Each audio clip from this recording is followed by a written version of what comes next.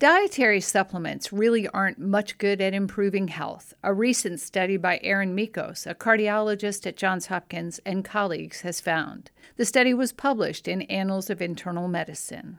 The bottom line conclusions is for the vast majority of supplements, there's no benefit, and I think people will be better served really focusing on a nutritious diet and healthy lifestyle, and that just because something is sold over the counter as a supplement doesn't necessarily mean that it's healthy or safe. In fact, that there can be some harm. Some of these can have drug-drug interactions with prescription medications. All patients should really review their supplement use with their healthcare team to discuss what benefits they're hoping to derive from them and whether it's really helping them or whether it's actually causing harm.